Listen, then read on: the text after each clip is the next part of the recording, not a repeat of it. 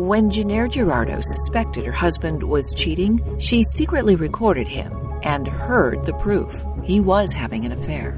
Why do they get to be happy? And why do I have to suffer? I just love him so much, I can't take it. And then Jennifer began recording herself, revealing how and why she was about to kill 2 people. Well, more breaking news now from Delaware. Radnor police say Jennifer Girardo ambushed the 33-year-old. One of the big questions any mental health professional struggles with is, isn't everybody who commits murder mentally ill? To which most of us would say no, not necessarily. From Podcast One, I'm Barbara Schroeder, writer-director of Netflix's Evil Genius, introducing Bad Bad Thing. The shocking story that made headlines around the world. Subscribe to Bad Bad Thing at Spotify, Apple, or anywhere you get your podcasts. He turned me into a monster because he doesn't know anything about honesty. The Knocking Doors Down podcast aims to end stigma surrounding addiction, recovery, and mental health. Also, sort of demystify it, make it more accessible. Many people, celebrities, experts, everyday people, share their stories, how they overcame some of these issues that are so common. Host Jason LaChance is in recovery from alcoholism, trauma he's had in his past stemming from childhood living in a home of addiction, sexual and emotional abuse. He addresses these issues openly, honestly, and with a passion that every individual can turn their struggles into a superpower, helping others in the process. Co-host Mikey Naraki has overcome substance addiction and manages anxiety and is passionate about shedding light on the issues that can keep you from becoming your best self. For a weekly dose of positivity, touches of humor, uplifting stories from those who have really dealt with these issues along the way, subscribe to Knockin' Doors Down wherever you get podcasts or at kddmediacompany.com. Again, that is kddmediacompany.com. And some of the past guests have been Charlie Sheen, Bam Margera, Caitlyn Jenner. A lot of people stop by. You want to hear these stories. One more time, Knocking Doors Down wherever you get podcasts or at kddmediacompany.com.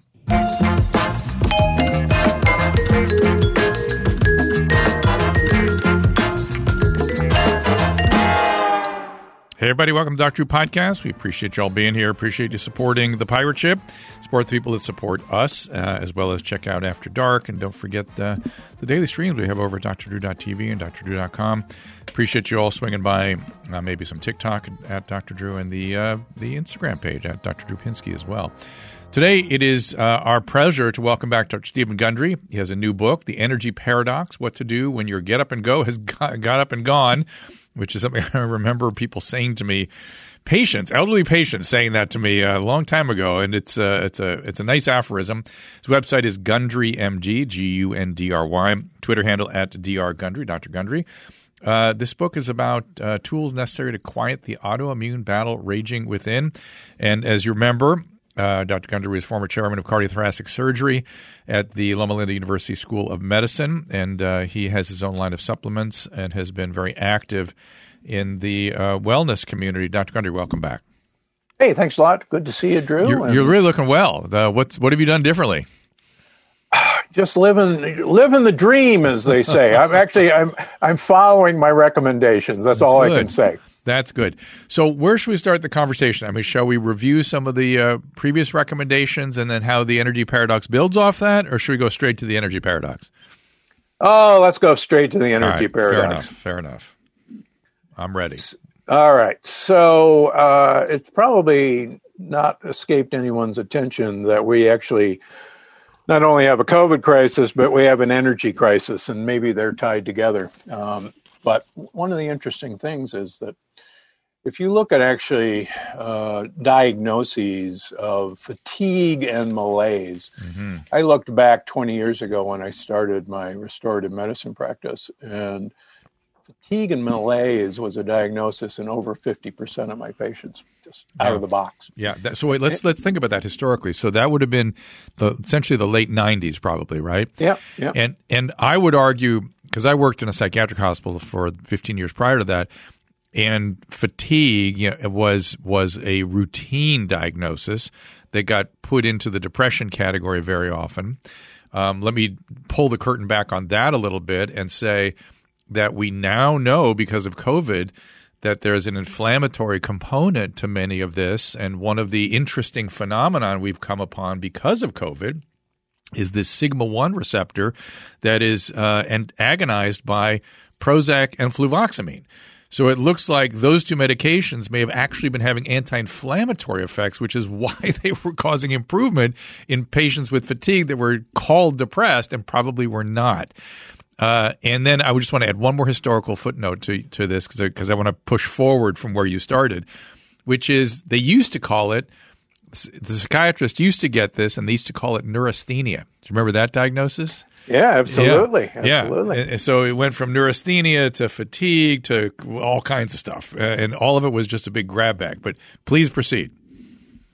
Yeah, and actually I talk about this in the book that Prozac probably has its major effect by changing the microbiome to a much a much less inflammatory microbiome and much less different gut dysbiosis. And, you know, even Dr. Amen has come around to thinking that we've probably been all wrong with mental illness per se, and we should much more be concentrating on the gut microbiome, the microbiome gut-brain connection as the real mischief makers in all this. And perhaps you'd agree with that. I do. The reason I would push back a little bit is I sort of look at 3 or 4 domains. That's definitely one of them. You know what I mean? And I feel like I never know enough about that because the science is always sort of moving fast. Yeah. So I'm looking to you to help me straighten that piece out. Well, and since we did bring up COVID, I'm not alone in thinking that COVID long hauler syndrome. Certainly, we now know that the spike protein is a pretty nasty.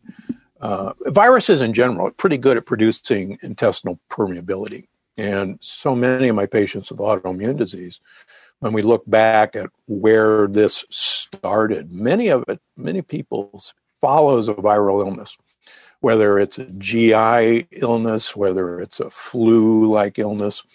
And people can just actually point to, this all started, I had the stomach flu. And so viruses are actually really good at causing intestinal permeability. There's lots of other things that do it, like lectins, but that's another subject today. And I think the spike protein, as we start looking at this, is a pretty doggone good way to cause GI permeability. And certainly, diarrhea is a presenting symptom in COVID in 25 to 30% of people. And long haulers, a lot of them have persistent GI symptoms. A lot of them. And I see a number of the long haulers who, knock on wood, definitely get better when we address leaky gut. And we've seen now with some of our leaky gut tests that these people do in fact have intestinal permeability. And why don't you back up and tell people about that theory about the tight junctions loosening and all this stuff?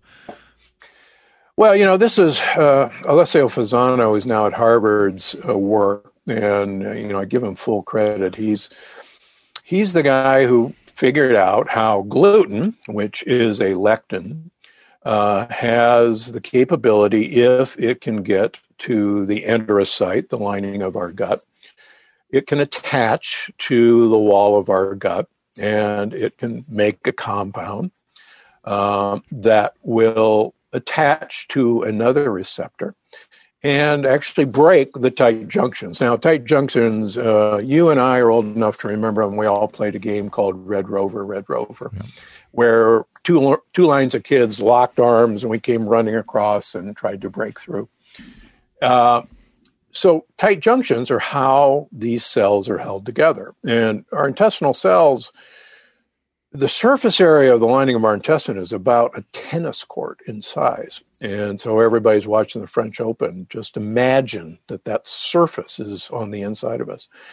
And we have a design flaw in that we only have a single cell thickness, keeping everything that we swallow, all the bacteria, all the food, from the inside of us. And 80% of our immune system, of our white blood cells, line the intestinal tract. Let's talk about that for a second, because I never thought about it this way. You called it sort of an error, evolutionary error. It must also have evolutionary adaptation, because that's how nutrition gets in, right? Exactly. And then our immune system is there to kind of back up what's going on, but it can go a little haywire. Yeah. And in fact, we have, and I've talked about this in other books, the longevity paradox in particular, we have this generous, normally, lining of mucus that sits on top of our enterocytes, the lining of our gut. And the mucus is there to actually trap lectins, among other things. Lectins are proteins that seek out sugar molecules. And mucus is mucopolysaccharides. And so we have this big cushion to grab these foreign substances before they ever get to the wall of our gut. But in most of us now, this mucus layer is pretty much gone, or it's been denuded. For instance, sadly, one Advil or one ibuprofen or one Aleve will actually, like swallowing a hand grenade, it will produce denuded pockets on the lining of our gut, but that's another subject. And more so even maybe on the stomach, which is how the ulcer formation happens, right? Because there's also a bicarbonate layer in the stomach that helps protect the cells. Well, interestingly, aspirin, which is a non-steroidal anti-inflammatory, an NSAID, had most of its effect on the stomach lining. And when the other NSAIDs came out, like ibuprofen, it was supposed to be a miracle because we didn't see this happening on the stomach. Now, unfortunately, what the drug companies didn't tell us is that this was happening in the small intestine, and we didn't have the scopes to see it. In fact, you and I are probably old enough to remember that these were prescription drugs when they were introduced in the 1970s. Oh, absolutely. And they were only allowed to be used for 2 weeks because they were so dangerous. Yeah. And now, of course, we have children's Advil, and it's now the widest used over-the-counter medication there is. But these things actually do produce holes in the lining of our gut. So back to your question. And let's even emphasize that further. I have been very concerned about the sort of, let's call it reckless use of non-steroidal anti-inflammatories. That's just one of many potential problems with those drugs. And I really worry about the kidney effects, because I've seen people presenting with glomerular disease from out of nowhere, and I always think, oh, it's Advil, I know it. And it's like, and they always everyone has a history with Advil, so it's impossible to parse out, who's using too much and who's using too little, and who had the kidney effects and who didn't, because everyone's using these medicines.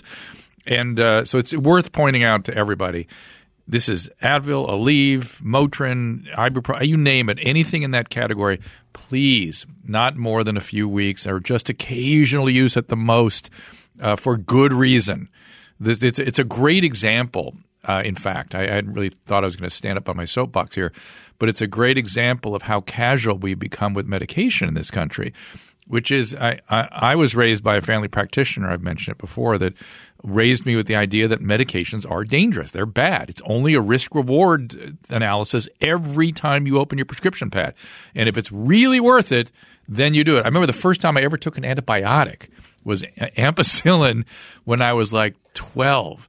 And it was like, here we go. I mean, like, all right, I guess we'll, all right, if we have to. And I remember he brought samples home in a little bottle, little children's, dosing out of a liquid. But I remember it was a big moment, like, hey, you're crossing a threshold here. You're going to use an antibiotic. I'm not so convinced it's a good idea, but okay. And I was 12. Think about that. I'd not been exposed to any medication prior to that. Wow. Isn't that interesting? Yeah. Well, you're right. I talk about this in all my books, including this book. Antibiotics, broad spectrum antibiotics have only been around since the mid-1970s. I remember when they were introduced, it was miraculous because now we could just shotgun every presumed infection. Right. And we didn't have any concept of the microbiome, and we had no idea that we were killing off a tropical rainforest when we swallow these guys. We had no idea we're killing off, 10,000 different species of bacteria that were critical to our health. Well, let's. I hope you don't mind me kind of going these tributaries here, but do you have recommendations, because everybody's exposed to antibiotics now? Recommendations for what people should do to mitigate that? Like, are there specific guidelines that you think of as sort of prepare yourself? If you take an antibiotic, here's what you should do in the 3 weeks afterwards. Yeah. So, there's sadly very good evidence that most broad spectrum antibiotics do a really good job of wiping out your microbiome. In fact, there's some studies that suggest that you may only have one or two species for a couple of years after a round of antibiotics. So you do, number one, there's some good news that we have in our intestines. We have these little crypts, little pockets at the bottom of our microvilli where there's a collection of stem cells and there's a collection of bacteria. And the theory is that they're down there to resist being killed off by antibiotics. And then when some horrible things happen, if you give them what they need to eat, they will grow and reproduce and repopulate the intestine. So one of the messages from the book is, probiotics, friendly bacteria, you can swallow all you want. They are in general non-native flora. They'll stay on vacation in your gut for a couple of weeks and then they'll leave. But what's more important is you've got to feed the probiotics what they need to eat to grow and survive, and those are prebiotics. Those are soluble fibers. And I use the example in my Palm Springs office. Let's suppose I sell you grass seed and you come back a month later and said, you sold me bad grass seed. It didn't grow. And I said, well, what'd you do? And they said, well, I took it out on the sand in the desert and I sprinkled it around. Right. And it didn't grow. Right. And I said, well, did you water it? Did you fertilize it? No, you didn't tell me to. Well, what do you expect? So what's really important for people to do, no matter when you take antibiotics, is, sure, I'm all in favor of some probiotics to tide us over. But we've got to feed this flora that's been in hiding, and those are prebiotics. So my issue with prebiotics personally, because I've had to really pay attention to my own situation, plus I have recurrent diverticulitis and all kinds of good stuff. But my problem with I am really sensitive to carbohydrates, I have discovered in my age. I'm definitely genetically something's up with insulin resistance and all this. Mm-hmm. And I have cut carbohydrates out of my life since we last seen each other.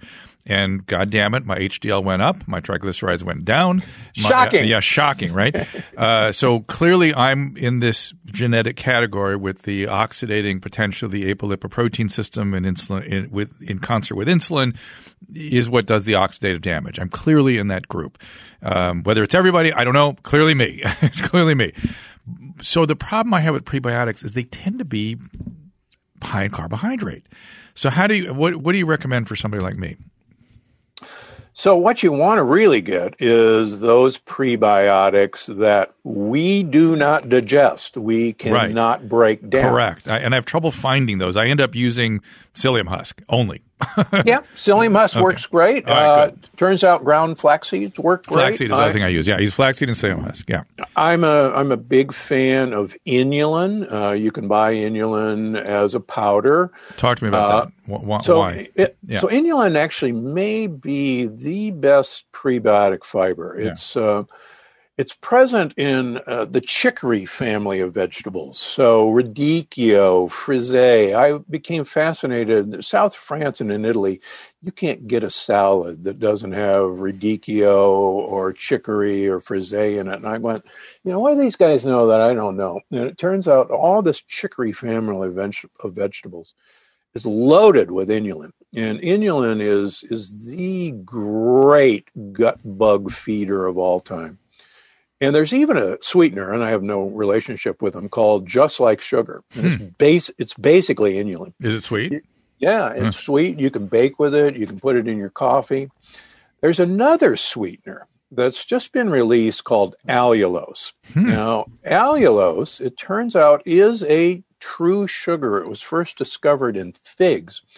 It's now manufactured. Please buy non-GMO allulose. But allulose has been proven to the FDA's satisfaction that it is a prebiotic.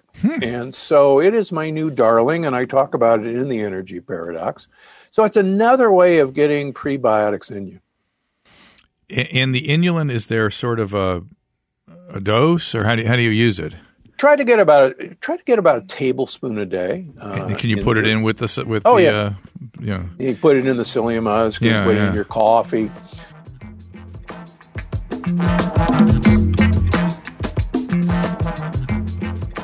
Well, I think a lot of people know that, particularly because I've been alerting you guys, that insurance doesn't always cover the full cost of a medical flight. The insurance, look, even with comprehensive coverage, you can still get hit with a copay or a deductible.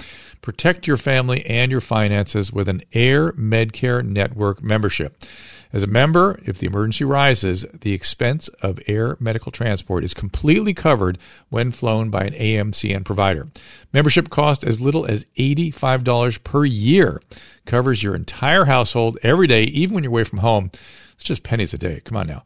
We all know that the unexpected can happen. An AMCN membership is protection no family should be without. And for a limited time, as a Dr. Drew podcast listener, you will get up to a $50 e-gift card when you join. That really makes it pennies a day. Simply visit airmedcarenetwork.com/Drew. Use offer code Drew. Dr. Drew Podcast is sponsored by BetterHelp Online Therapy. And you know, I've been behind these guys. I've referred patients and family members, been very satisfied with the professionals and the services. Whether you're feeling anxious or struggling in career or sleeping, irritability, whatever it might be, visit betterhelp.com/Drew. Fill out a questionnaire to help BetterHelp assess your needs and match you with a professional licensed therapist. This is not a self-help line. This is licensed therapist. You can start communicating in under 48 hours via secure weekly video, phone, or even live chat sessions. And BetterHelp is committed to facilitating great matches, so it's easy and free to change counselors if you need a better fit. Online therapy is convenient, and again, no unpleasant waiting rooms or passing people in the hall, and it's more affordable than in-person therapy. And our listeners get 10% off their first month of online therapy at betterhelp.com/Drew. That is better, HELP.com/Drew. I suggest you head over to dealdash.com. You almost can't believe what you find there. There are auctions on a wide variety of quality products, and people are winning these auctions at amazing discounts. So how much can you save at dealdash.com? Well, that's up to you. Some save 80%, some save 90%. I've seen up to 99% savings. And the only way to find out how much you can save is to visit dealdash.com. Use promo code Drew for 100 free bids with your first purchase. One more time, that is dealdash, DEALDASH, dealdash.com. Promo code DREW to get 100 free bids and see how much you can save. You will really be astonished. Deal Dash, where deals come true. You know what I did? I have just for patients that people are interested in this. I'm always recommending Metamucil to people, but Metamucil, man, it is expensive, and it comes in capsules and expensive. It's like $30 for essentially a month's supply, and it's like that's too much. That's like more than I pay for my antihypertensive meds, and for the average person, that's a real deal. I've ended up just finding various kinds of obscure powdered. And just mix it up, and that's it. It's dirt cheap. Dirt cheap, and it tends to be less carbohydrate rich, interestingly. And please, most Metamucil is sweetened with sucralose, which is Splenda. Splenda is really good at killing out the microbiome. So interesting. You're defeating the purpose. Interesting. Okay, excellent. Yeah, I don't need the sweet or anything. I just need No, you just need prebiotic. I just need the prebiotic. To me, it's like drinking oatmeal. It tastes good. I like the consistency and everything. It doesn't, fine. So I'm glad to hear that is a proper way to approach these things. So we went off on a different tangent here. I want to get back to the energy paradox. Are we circling in that general vicinity? We're actually going there right now. Okay. All right. Go. All right. So it turns out the reason you need to feed your probiotics prebiotics is because of the exciting new discovery of what's called postbiotics. Oh, and so yeah, this is really cool. And actually, the discovery won the Nobel Prize for Medicine a few years ago. So postbiotics are basically bacterial poops and farts. And the process of fermentation produces short-chain fatty acids like butyrate, like acetate, but it also produces a host of gases like hydrogen gas, like hydrogen sulfide, the rotten egg smell, like methane, like nitric oxide. And it turns out that these are now what are called gasomessengers or gasotransmitters, and they actually form a language whereby the microbiome talks to our mitochondria.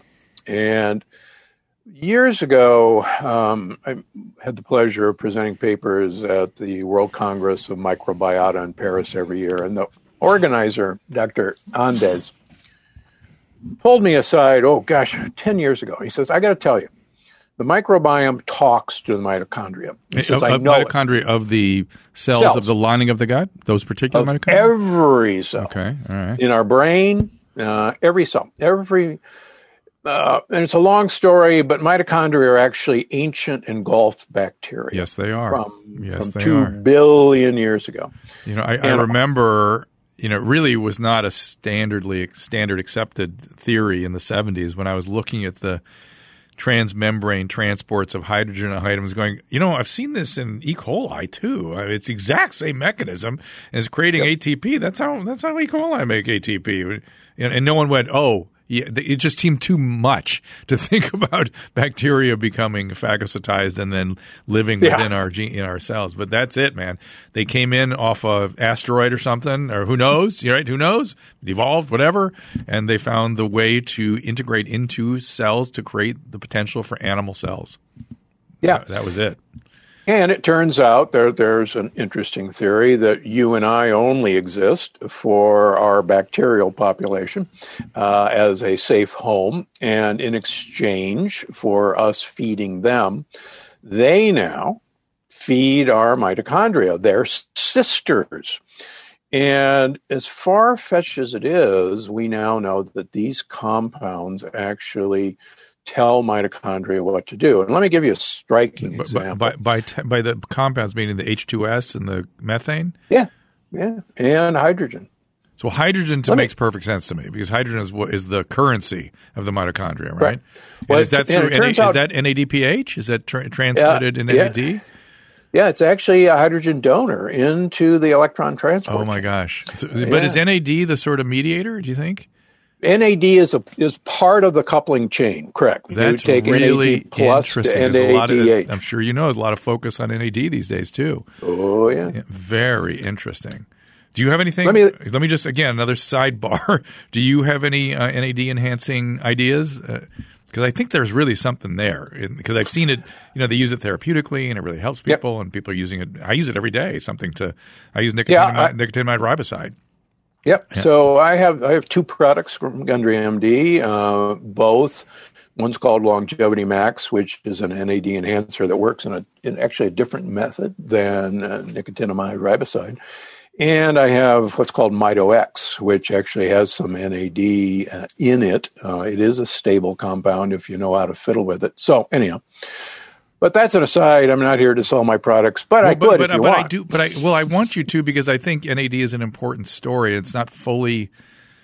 I don't know. It's like I don't feel like we fully get this. That the public doesn't fully get the story. I don't fully get the story yet. I know it's important, and as you say that, I'm thinking, well, should I take nicotinamide riboside and the NAD enhancing product that you're having? Let's put it this way. I do. Okay. Well, please send some of that my way. So I will take both. We'll get you some. See what you think.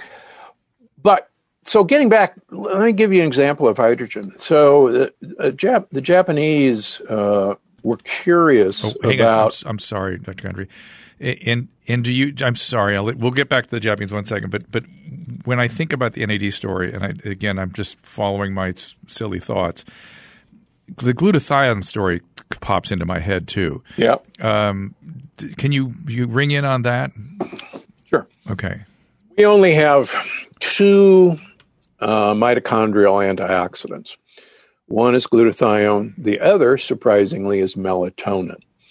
And most people don't think of melatonin as an antioxidant, particularly in mitochondria. But it turns out that melatonin is probably the premier mitochondrial antioxidant. And by the way, recommended at 10 milligrams for enhancing your cellular function in anticipation of COVID exposure. People were saying as part of that Math Plus protocol, or what were they, I get to call it Math Plus, 10 milligrams of melatonin a day for that effect. Yeah, and actually, I'm just finishing up my next book, and I can't even tell you the title yet because I'd have to kill you. But I'm actually in advance. Melatonin, we have completely underestimated why melatonin is produced about the time we go to sleep, and it's not to put you to sleep. Melatonin is the most important mitochondrial antioxidant there is, and I'll leave it at that for now. And is it? Do you have a dose recommend? Because I take melatonin every night, and I'm one of these people that's lucky. It really makes me go to sleep. Also makes me wake up in about 5 hours sometimes. So that's the downside for me. You got to take time to release melatonin if you're going to use it for sleep because it does wear off. But it turns out there's foods that contain melatonin that I talk about in the energy paradox. And believe it or not, pistachios have the highest concentration of melatonin of any food. But it turns out olive oil has melatonin, red wine has melatonin, and one of the interesting new theories of why the Mediterranean diet is so important is that it's actually the melatonin content of the foods in the Mediterranean diet that's having the effect. Oh, that's fascinating. Who knew? Right, who would have thought? Yeah, but it's all in the energy paradox. And so glutathione, are we making recommendations on? Because glutathione doesn't get in very easily unless you're using glycine and NAD. And I worry about, not NAD. NAC. NAC, yeah. And I worry about NAC. I don't know that, I don't know. What so do you think? NAC, the problem is it only lasts for about 2 hours after you swallow it. So if you're going to take NAC, you need to take time to release NAC. And there's only one company that really makes it. The other thing is R-alpha lipoic acid, so NAC and R-alpha lipoic acid can both generate glutathione. You got to be together. Or you just together. So you take them together. Okay. Yeah. Do you have a product like that? I do not have a product like that. I can only make so many so quickly. But there's lots of other ways to enhancing glutathione. Well, I would, to be fair, I do have to mention we had a sponsor here that had a glycine NAD product that I take, and I think that's, to me, like, okay, that gets some glutathione in it. I'm not as again, these stories they're looking good, and we should be all paying attention to this stuff. Yeah. And glycine has another fascinating effect. Number one, and I talk about this in the book, glyphosate, Roundup, substitutes for glycine in chemical bonds in, among other things, our mitochondria. And one of the theories, which I like, is that you should flood your system with glycine to prevent glyphosate from entering these places where it can bond. So I personally take 3,000 milligrams of glycine at night with NAC time release. The other cool thing about glycine, speaking of sleep, is that glycine induces sleep. And it does so by actually lowering your body temperature. And we have to have our body temperature slightly low to actually initiate sleep. So all these tricks are in the energy paradox. So I interrupted you at the Japanese. I want to bring you back to All that. right. All right. Postbiotics. Japanese did microbiome tests on people with Parkinson's versus people who didn't have Parkinson's. And they found that the people who had Parkinson's had a microbiome that did not produce hydrogen gas. And they said, and the people who didn't have Parkinson's had a microbiome that did produce hydrogen gas. So they gave the people with Parkinson's hydrogen water. And that is literally hydrogen dissolved in water. You can get tablets to do this. I happen to make a tablet called H2 Restore that produces hydrogen gas in water. And they had them drink this. And lo and behold, their Parkinson's symptoms got better by reintroducing hydrogen into their system. So as strange as this seems, and again, the Nobel Prize was won for identifying gasotransmitters, that we now know that there is this language that the microbiome talks to the mitochondria. And it's I call it in the book, it's like breaking the Enigma code from World War II, the German code. I mean, it's that important to understand how much control our microbiome has on just about everything that happens to us. And the other interesting thing to me is the general topic of inflammation, which I think is too broad a way of describing it. But when you talk about this hydrogen gas transfer, I'm going to bet that anti-inflammatory properties are one of the main mechanisms of how it does its thing, say in Parkinson's. I'm just guessing. And, when people get all excited about stem cells, really what stem cells are doing, at least at this point, is they're just anti-inflammatory. It's why you can substitute platelet-rich plasma for the same thing. The platelets are full of antioxidants, full of all kinds of anti-inflammatory mediators, as are the stem cells. So it makes perfect sense to me that stem cells, platelet-rich plasma, and other easily accessible physiological mechanisms should be what we're aiming at for some of the, at least improving some of these symptoms. I'm not saying we're going to cure stuff, but we can certainly make things better by modulating the inflammatory system. Would you agree with that? A fair way to say it? Oh, yeah. And, Hippocrates 2,500 years ago said all disease begins in the gut. And he was absolutely right. Dr. Fasano, who I've been on a couple panels with now, recently wrote a paper called All Disease Begins in a Leaky Gut. And the energy paradox talks about how leaky gut actually is the cause of most inflammation. And getting back to our first discussion, 80% of our immune cells line our gut. Sure. Because that's where the mischief is going to come across. And so there's actually a battle that goes on between our immune system and all these particles and bacteria that come across our leaky gut. And inflammation costs huge amounts of energy. And we steal that energy from our muscles, from our brain, for the purpose of, doing this battle. And I get a kick out of people saying, well, I'm going to put some turmeric in my smoothie. Putting turmeric in your smoothie is like fighting a California wildfire with a garden hose. Mm-hmm. Good luck, as you and I know. Doesn't work out too well.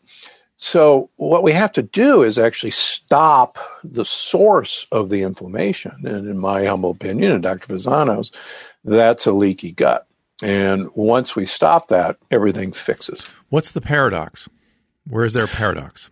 The paradox is all these energy-producing foods, all these energy bars, all these energy drinks actually make mitochondria produce less energy because we actually are creating rush hour in our mitochondrial energy production chain. We're trying to jam in too many concentrated sugars, concentrated amino acids, and concentrated fatty acids, thanks to our food industry, into mitochondria that can only do one thing at a time. And we've literally created rush hour in our mitochondria. It sounds like the philosophy lurking in the background of the energy paradox is just old-fashioned homeostasis, sort of a healthy homeostasis. Yeah. And believe it or not, our great-grandparents ate whole foods, and they actually ate them whole. And when we go about doing pre-digestion of foods, and interestingly enough, believe it or not, Kellogg's Corn Flakes was the first food that was advertised as the first pre-digested food.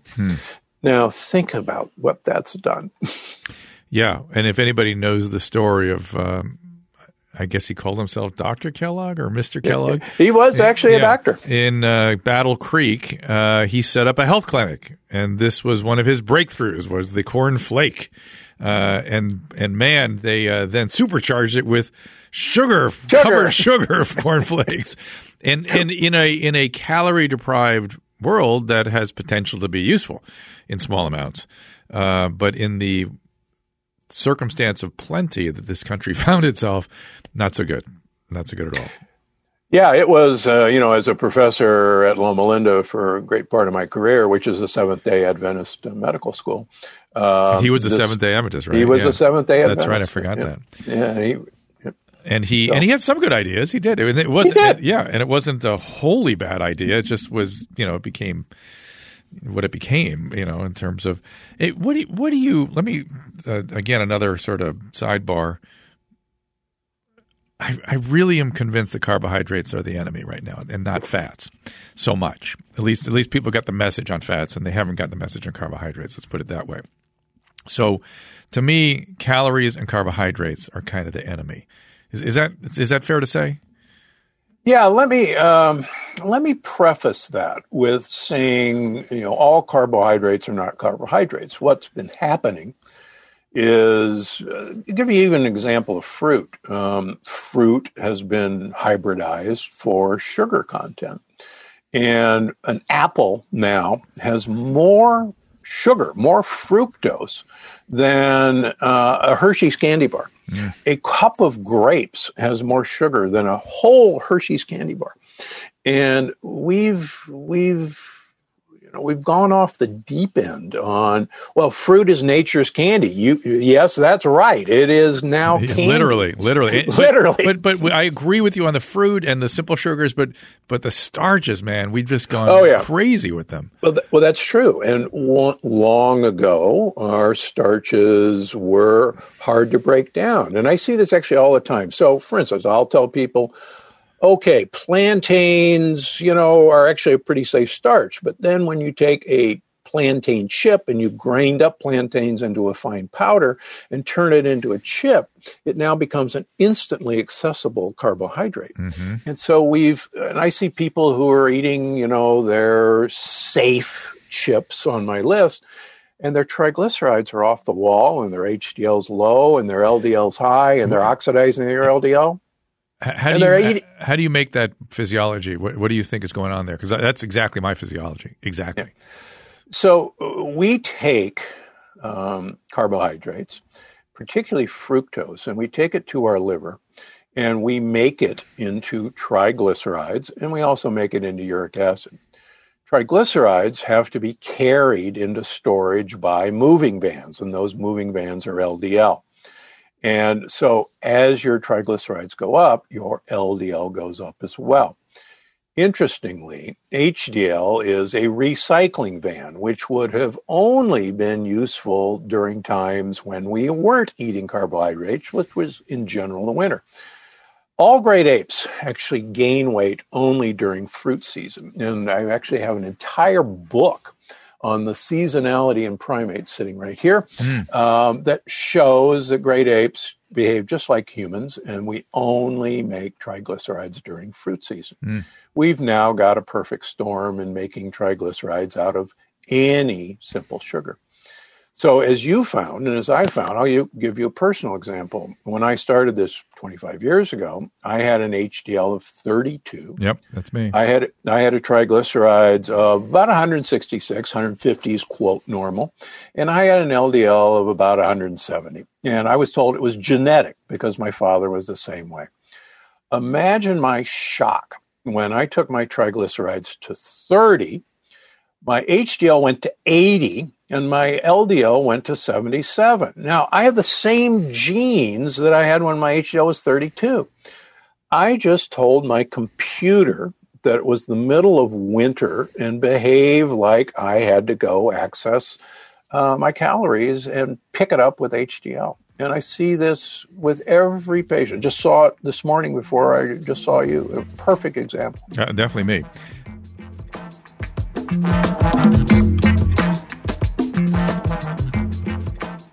Headspace, you guys, your daily dose of mindfulness in the form of guided meditations. And goodness knows, with all the anxiety and panic out there, this is good for us now. Headspace is the only meditation app advancing the field of mindfulness and meditation through clinically validated research. I sign off on that. And whatever the situation, Headspace can help, whether it's falling asleep, wind down sessions for parents, their morning meditations you can do with your kids. Headspace's approach to mindfulness can reduce stress, improve sleep, boost focus, and increase overall sense of well-being. It's backed by 25 published studies on its benefits, 600,000 five-star reviews, and over 60 million downloads. Headspace makes it easier for you to build a life-changing meditation practice with mindfulness that works for you on your schedule, anytime, anywhere. You deserve to feel happier, and Headspace is meditation made simple. Go to headspace.com/Drew. That again, headspace.com/Drew for a free 1-month trial with access to Headspace's full library of meditations for every situation. I want to tell you about Inside Tracker. It was founded in 2009 by leading scientists in aging, genetics, and biometrics. That's right. They're using patented algorithms. Inside Tracker analyzes your body's data to provide you with a clear picture of what's going on biologically. Then they make some science-based recommendations for positive diet and lifestyle changes. My information is all in now, and I'm waiting for my recommendations, and I'm telling you, I'm very excited about what they have to offer. Inside Tracker is the only human performance system that integrates real-time physiomarker data from Fitness Tracker with existing blood and DNA biomarker data. It's complete. Unprecedented combination of blood, DNA, fitness tracking adds an exponential level of precision and customization to your Inside Tracker action plan. So here's what I want you to do. Well, I want you to use Inside Tracker and the science that they have, because it's time we really turn to science for these recommendations and not just whatever's the fad is of the day.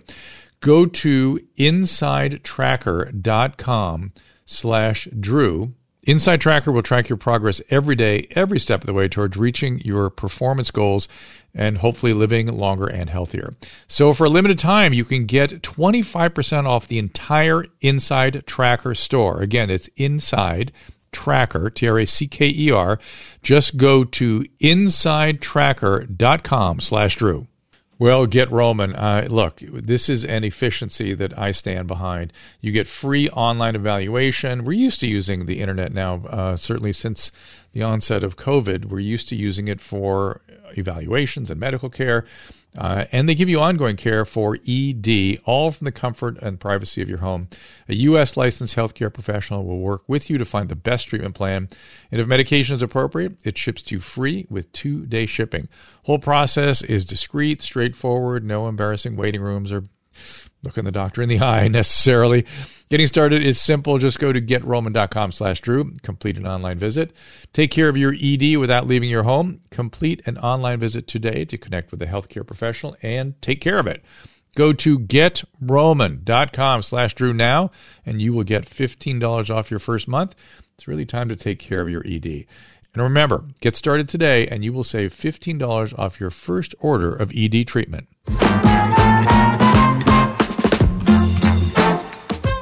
And I was a little more extreme. HDL with 30, but triglycerides were up towards 200, and now 70 triglycerides, HDL 60. But I am on a whiff, like a quarter tablet of Vytorin, because my LDL did not come down. And so I have terrible large vessel vascular disease in my family. So that's kind of a specific thing. You know what I mean? That's not your usual thing.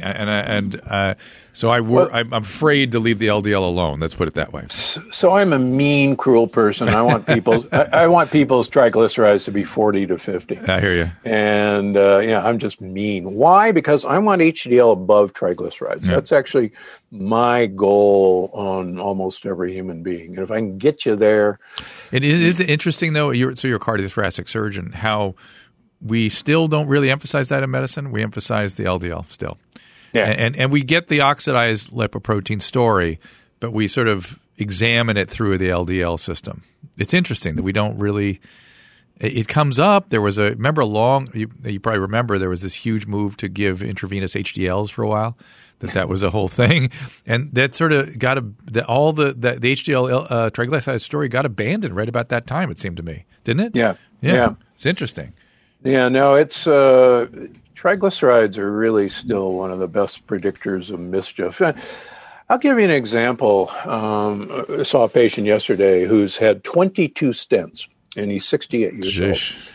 And he's on both Repatha, an injectable LDL lower, and 80 milligrams of atorvastatin.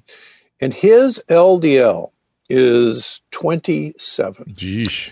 His oxidized LDLs is unmeasurable. And believe it or not, this guy goes in and gets roto-rooted every 6 months with an LDL of 27. Wow. And that is not, if you like the cholesterol theory of heart disease, then there's got to be something else going on. Yes. And this guy's got wide open leaky gut. So, but that's another story. It'll be interesting to hear how that guy's story plays out. And again, I'm really, maybe the carbohydrate thing is also leaky gut. You know what I mean? For me, it probably is, right? Yeah, absolutely. Yeah, but I do attend to my gut microbiome, and it's something I've done later in life. I guess you don't really think. Nobody knew. Yeah, right. Nobody knew, and you don't think about it when you're younger so much. Let me ask you a question. Do you miss doing surgery? Yeah, I do. I stopped doing it because. Two reasons. I have two offices, one in Santa Barbara and one in Palm Springs. And I go back and forth between the two. And one of these surgeons who don't like to eat and run. So about 3 years ago, I finally said, this is not fair to the patients that I operated on, leaving them with my partner and going off and doing other things. So I decided to hang it up about 3 years ago. I meditate during surgery. That's where I do my meditation. And it's said that really good surgeons, I suppose I was counted as one, don't think during surgery. Right, they just flow. It's like being a pianist. It's just eventually, flow. Eventually, it's really the whole. I gave a graduation speech for medical school at SC once, and I made the case for. Oh shoot! I'm blanking on the word for it's a musical it's a musician word for extreme. What's a word for somebody that's an extraordinary musician? A savant. Oh God! COVID left me with a little bit of this stuff. This is really starts to kick in for me. Virtuoso. Oh, God bless you. Virtuosity. I made a case for virtuosity. For all physicians, I really think all physicians ought to strive towards virtuosity, which is really about and I think Aristotle and Heidegger called it phronimous, to become a phronimous, be phronimous, which is be in flow and be exceptional and be the best you can be at all times, that kind of thing, and it comes from the word wisdom, which was. I forget what the word is, phronesis. So be a manifestation of wisdom is sort of what they were making the case for. And yes, in medicine we should always strive for virtuosity. And when you're really doing it, it is sort of – this is why I get so angry with Google searches and that kind of thing, because it's not like that when you're – Gary's laughing because I No, I'm laughing because you got virtuoso from a Google search. I was – You got I just thought it was ironic. Well, I go Google search when people think they want to talk about a medical condition or a medical treatment. It requires Dr. Google. Yeah, it requires something far more, which is this experiential thing. It's like, again, reading about being a great violinist as opposed to experiencing virtuosity. It's a very different thing, and people are very confused about that these days: experiential learning versus information. No, and when I was training surgeons all my life, you could tell who was going to be, a really great heart surgeon and who was just going to be a journeyman, because the journeyman, they'll be good heart surgeons, but they thought, and they always, and I'd tell some of my, guys who I really thought potential, I said, stop thinking, please don't it's think. interesting that's because I think it is so motor. It's so motor experiential. For medicine, I know exactly what you're talking about because I trained a bunch of internists, and I have a little different experience, which is you trust your instincts, but then I want you to think it through. I want you to also think it through. So it's a little different in medicine. It's like, trust your instinct, give me that experiential sort of flow impression, and then you got to defend everything you've done and be able to think it through. Absolutely. Yeah. So. Well, listen, as always, it's been a real pleasure to spend some time with you and to get things up to date. I would argue that these things that you've been talking about for some time are getting more and more into the common lexicon, and I'm fascinated by it all. And I'm a cheerleader on the sideline. I can tell you that, of course, I've mentioned several times in this interview that I benefited from paying attention to my gut, paying attention to my carbohydrate intake, taking some supplements. I'm mostly on the NAD side, but glutathione is something I'm thinking about, and I take melatonin. And so if anybody wonders what I do, maybe you want to tell what your own personal protocol is? Believe it or not, in the longevity paradox, after many years of people saying, what do you do? I actually list every last supplement I take. I take about 120 in the morning and 80 at night. Oh, my!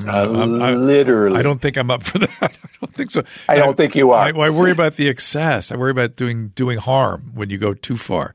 You don't. It's amazing. And I'm always experimenting. I just added, quite frankly, about a month ago, 2 new supplements that I'm actually very excited about. Do you want to but I don't. No, because I haven't got my blood work back yet. Okay.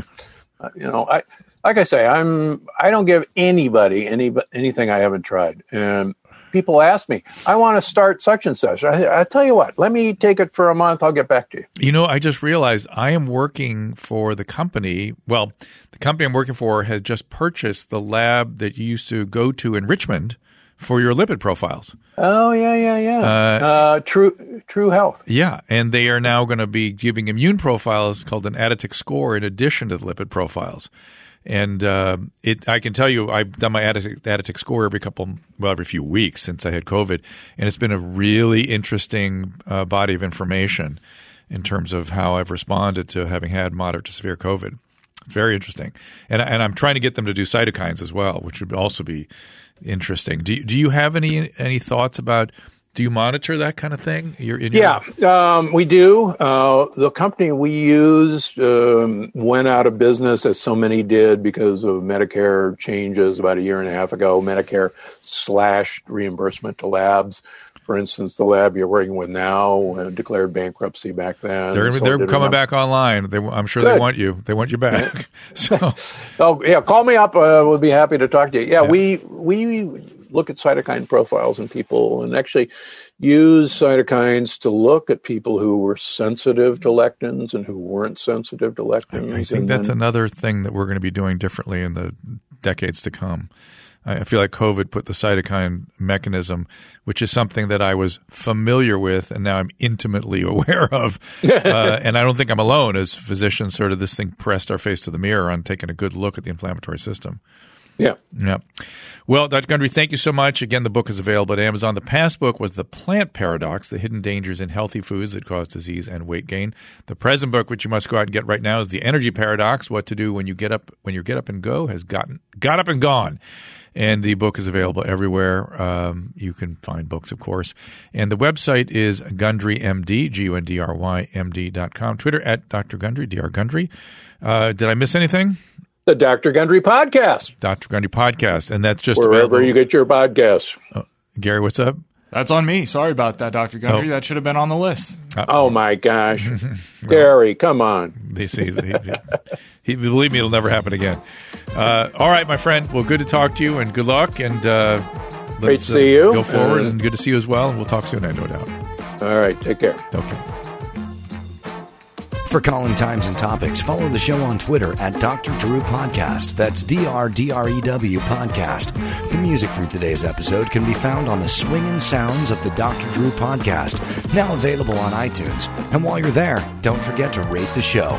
The Dr. Drew Podcast is a Corolla Digital production and is produced by Chris Loxamana and Gary Smith. For more information, go to drdrew.com. All conversation and information exchanged during the participation in the Dr. Drew Podcast is intended for educational and entertainment purposes only. Do not confuse this with treatment or medical advice or direction. Nothing on these podcasts supplement or supersede the relationship and direction of your medical caretakers. Although Dr. Drew is a licensed physician with specialty board certifications by the American Board of Internal Medicine and the American Board of Addiction Medicine, medicine. He is not functioning as a physician in this environment. The same applies to any professionals who may appear on the podcast or DrDrew.com.